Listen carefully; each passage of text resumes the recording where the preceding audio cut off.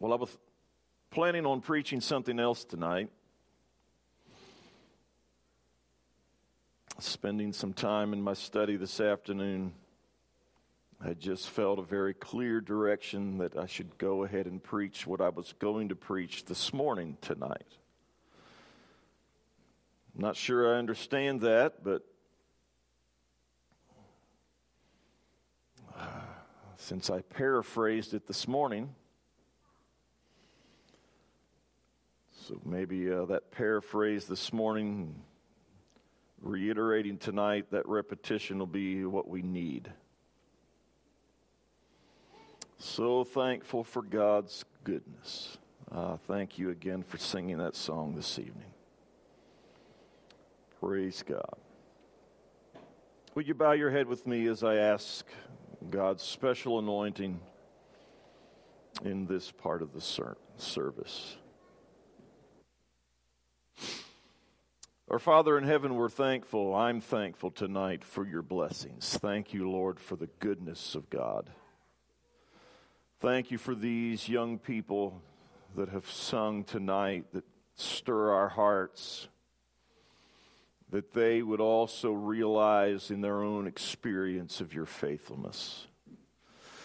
I pray, Lord, that you would bless in this part of the service. You know what we have need of. You know what you've laid on my heart. And I pray for your divine anointing. I can't do it without you. I'm unable to. I need your touch. It's in Jesus' name I pray. Amen.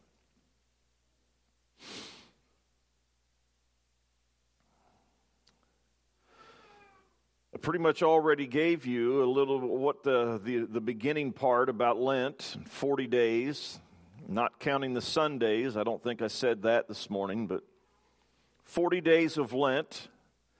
Sundays are not included in that.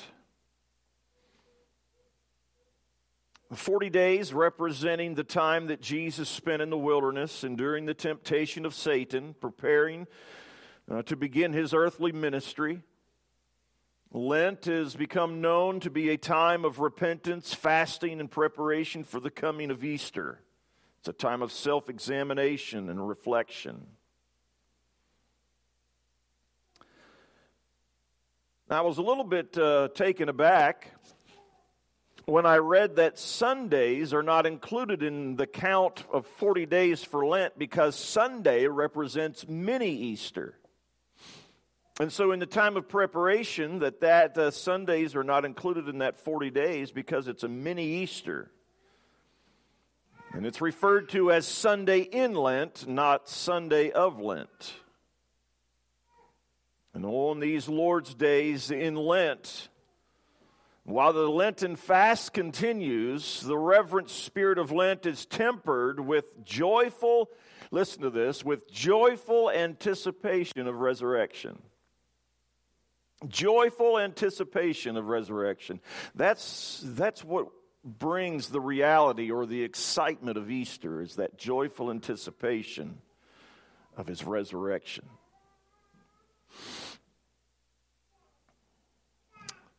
Just to reiterate a little bit again, that Lent is a time of repentance, fasting, and preparation for the coming of Easter, and self-examination and reflection.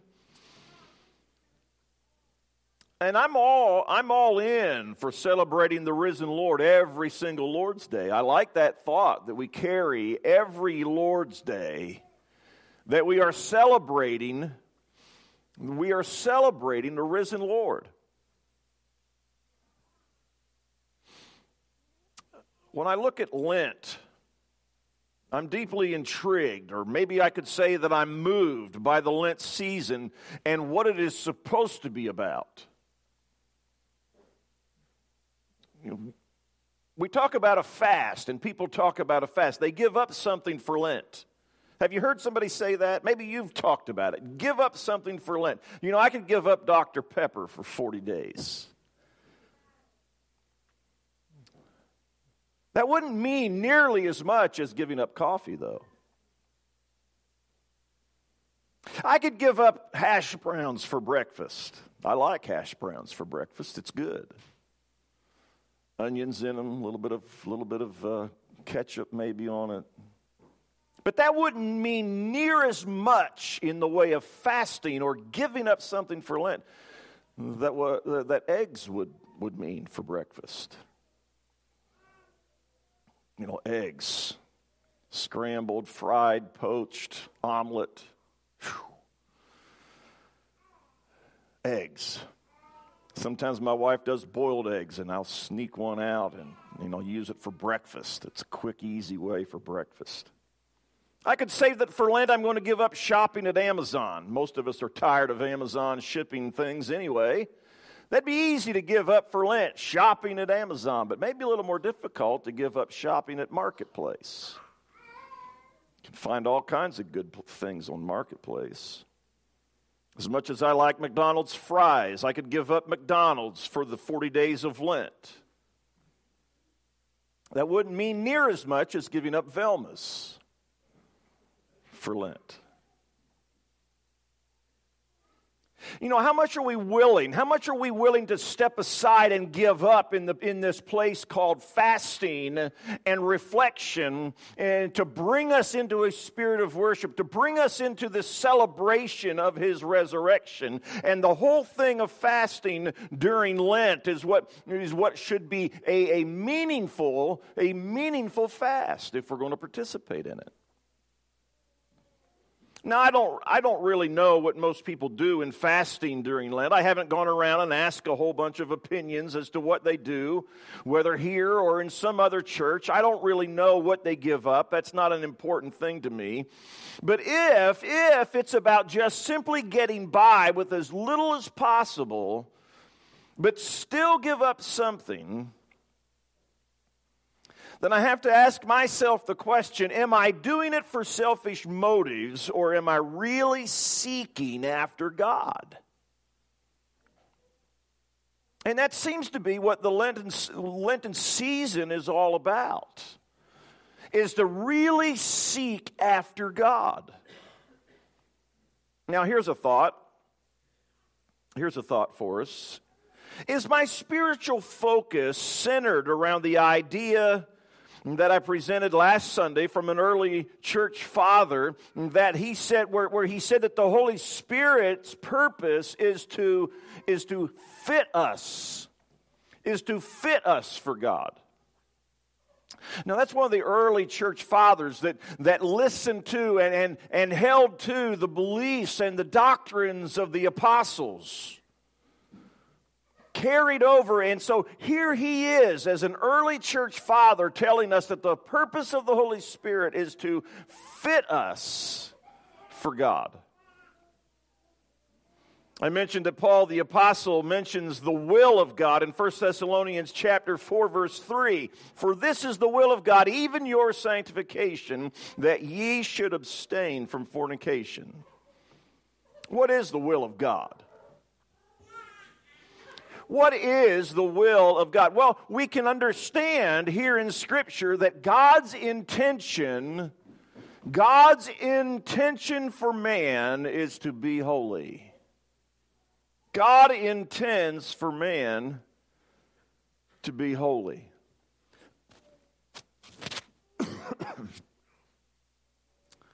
And so if Lent is a time of repentance and self-examination, then that would be the focus, that in my effort, in my desire, in my hunger to be what God wants me to be, my reflection or my repentance would include those things that He is speaking to me about, that I know about, that I realize either from His Word or from Him sharing with me and communicating with me. He's drawing me closer to Him in that place of holy living. Holiness begins in regeneration. Holiness begins in salvation. That's where holiness begins. That's what we call in theology classes initial sanctification. It begins at salvation, at the point of regeneration.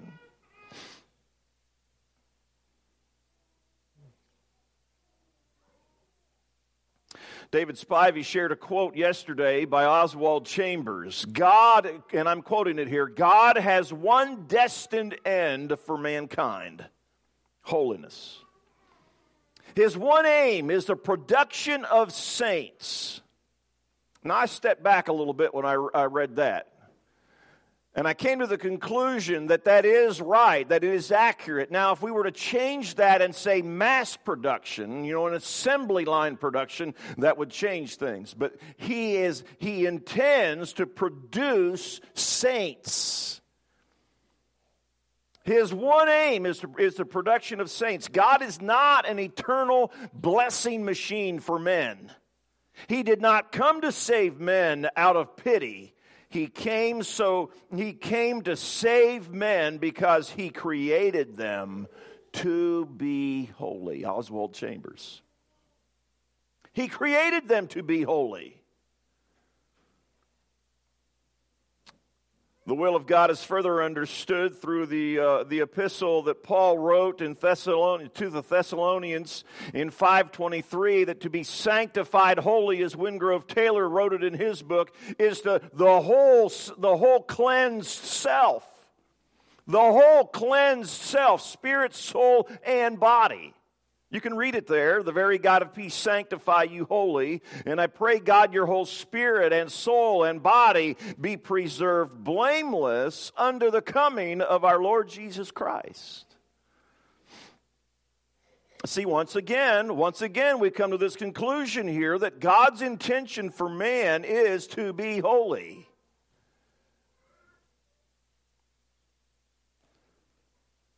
I heard somebody say recently that we can take Christ's name in vain simply by taking on his name and then going out and living wrongfully. We don't have to use it verbally, but just simply taking on his name, putting on the cloak of Christianity and going out and using that cloak wrongfully, taking his name in vain. God's intention for man is to be holy, to put that cloak of righteousness on and live holy. Live holy, to be holy. The will of God. What is the will of God? What is the intention of God? Now, I've already said it a few times here, that God's intention, God's will for man is to be holy. Recently listened to R.G. Flexen on the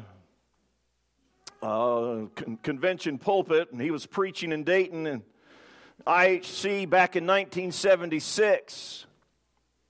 He said, I don't know what the will of the Lord is. Or he was saying some people would say, I don't know what the will of the Lord is. But then he went on to answer that. He said, you can find out if you get your own will out of the way. I went back and listened to that a couple of times. I wanted to make sure that I understood what he was saying. If we don't know what the will of the Lord is, we can find out if we get our own will out of the way. Get your own will out of the way, he said, then God can reveal his will to you.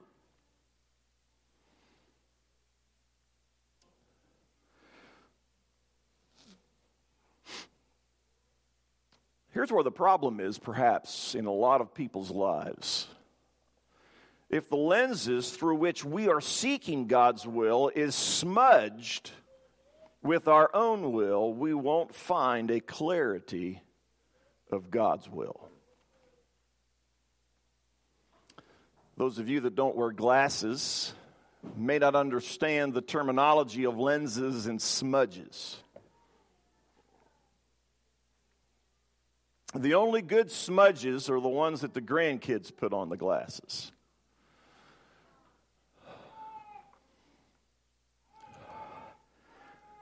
It's hard to see when there's smudges and scratches. Did you get that? If the lenses through which we are seeking God's will is smudged or scratched with our own will, we won't find the clarity of God's will. Somebody said, well, the Holy Ghost is my guide. The Holy Spirit is my guide. Great, that's wonderful. Is he leading you to identify with the culture, or is he leading you to stand out, to stand separate, to be holy? Whether we understand it or not, the thing about deception is that it's a frightening thing. The reality that the Holy Spirit is trying to speak to us. He's trying to reveal to us. But the lenses through which we are reading Him and trying to understand Him is smudged by something that is contaminated with self or sin. And we can't hear, we can't see, we can't understand what the Holy Spirit is trying to lead us. Is that Holy Spirit that we're trying to follow leading us towards this culture, then identity with the culture, or is He leading us to identify with the holiness of God, the holy of God that He intends for His people to live in? There's two special comes of Christ. Wingrove Taylor talks about it. The first one is Matthew chapter 11, verse 28, where Jesus said, "Come unto me, all ye that labor and are heavy laden, and I will give you rest."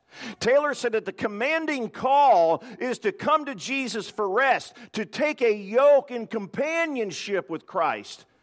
He said this is entrance sanctification. Entrance sanctification, the initial sanctification, that coming and finding rest from the burden of sin. You turn over a few pages to Matthew chapter 16, verse 24.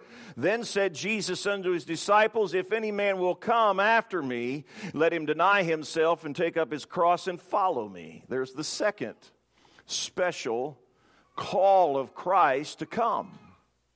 Come unto me, all you that labor, come unto me, or come after me, and let him deny himself and take up his cross and follow me.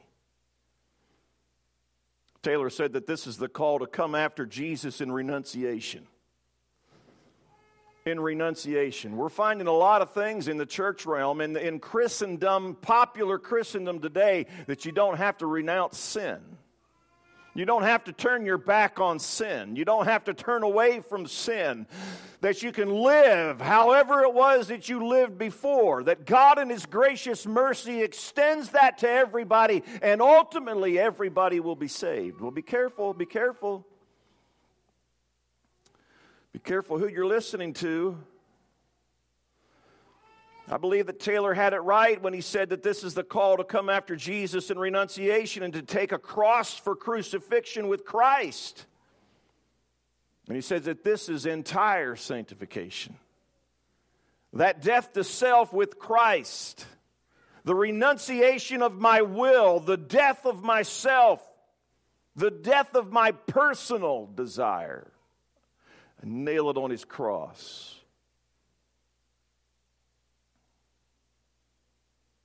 God's intention for man is to be holy. But if my intention is to protect my own will, to seek my own desires, to have my own way, then His will remain foggy. And I don't want to give anybody's cover away. I don't want to give anyone's cover away here.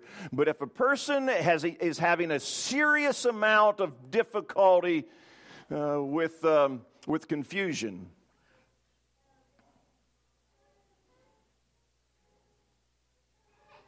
dare I say it tonight? I don't want to hurt anybody. I don't want to blow anybody's cover. But really, when a person is dealing with a lot of confusion in their lives, it very well could be rooted in this very thing, that they are unwilling to yield themselves to His full embrace.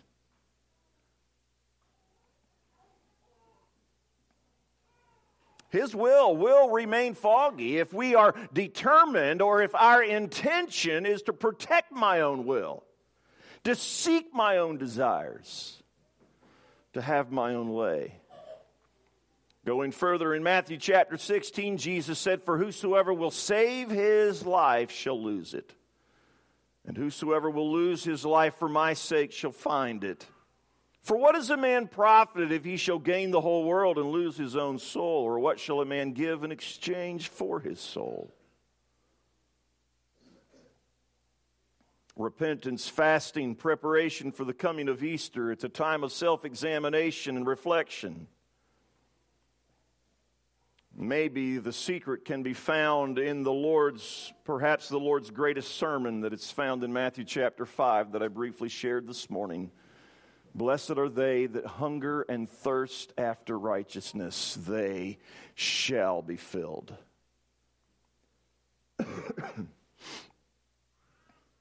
How hungry am I for knowing God's will? How hungry am I for understanding God's intention for man, for me? Am I willing to get my will out of the way in order to find His will? Am I willing to get the smudges of my lenses to protecting my own self and my interest wiped off of the glass so that I can see clearly, so that I can hear Him and understand Him and believe that His intention for man, for me, is to be holy. And He's provided all the means necessary for that to happen. That's not some figment that's out there for someone to reach for and reach for and reach for, but it's something that He has provided for even in this day.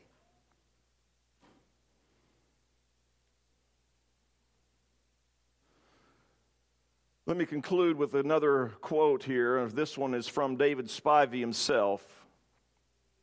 He said, "Remember, holiness is not legalism, though it promotes carefulness." Get that. Holiness promotes carefulness. It's not legalism, but it is love. It is love. Love that has been purified by and enamored with the person of Christ. You and I can't love right until we love with Christian love. Holiness is love. What is it that John Wesley has coined and has been carried down through these hundreds of years since his time? Perfect love. We find it in Scripture, actually, but he carries it. He talks so much about it that there is a perfectness of love. And God's intention for mankind, for people, His followers, is to love, is to be holy. And in that holiness is a love that goes out. I don't know what Lent means to you, if it means anything. Maybe you just carry on through the whole season and just focus entirely on what comes during Holy Week. But whatever the case, may this time reflection in our own individual lives draw us closer to His intention, so that the price that He paid on Calvary is not paid in vain for us individually. That we will take the sacrifice of Calvary and allow it to do its work within our heart, and the coming of the Holy Spirit to do His work to fit us for God. Let's stand together.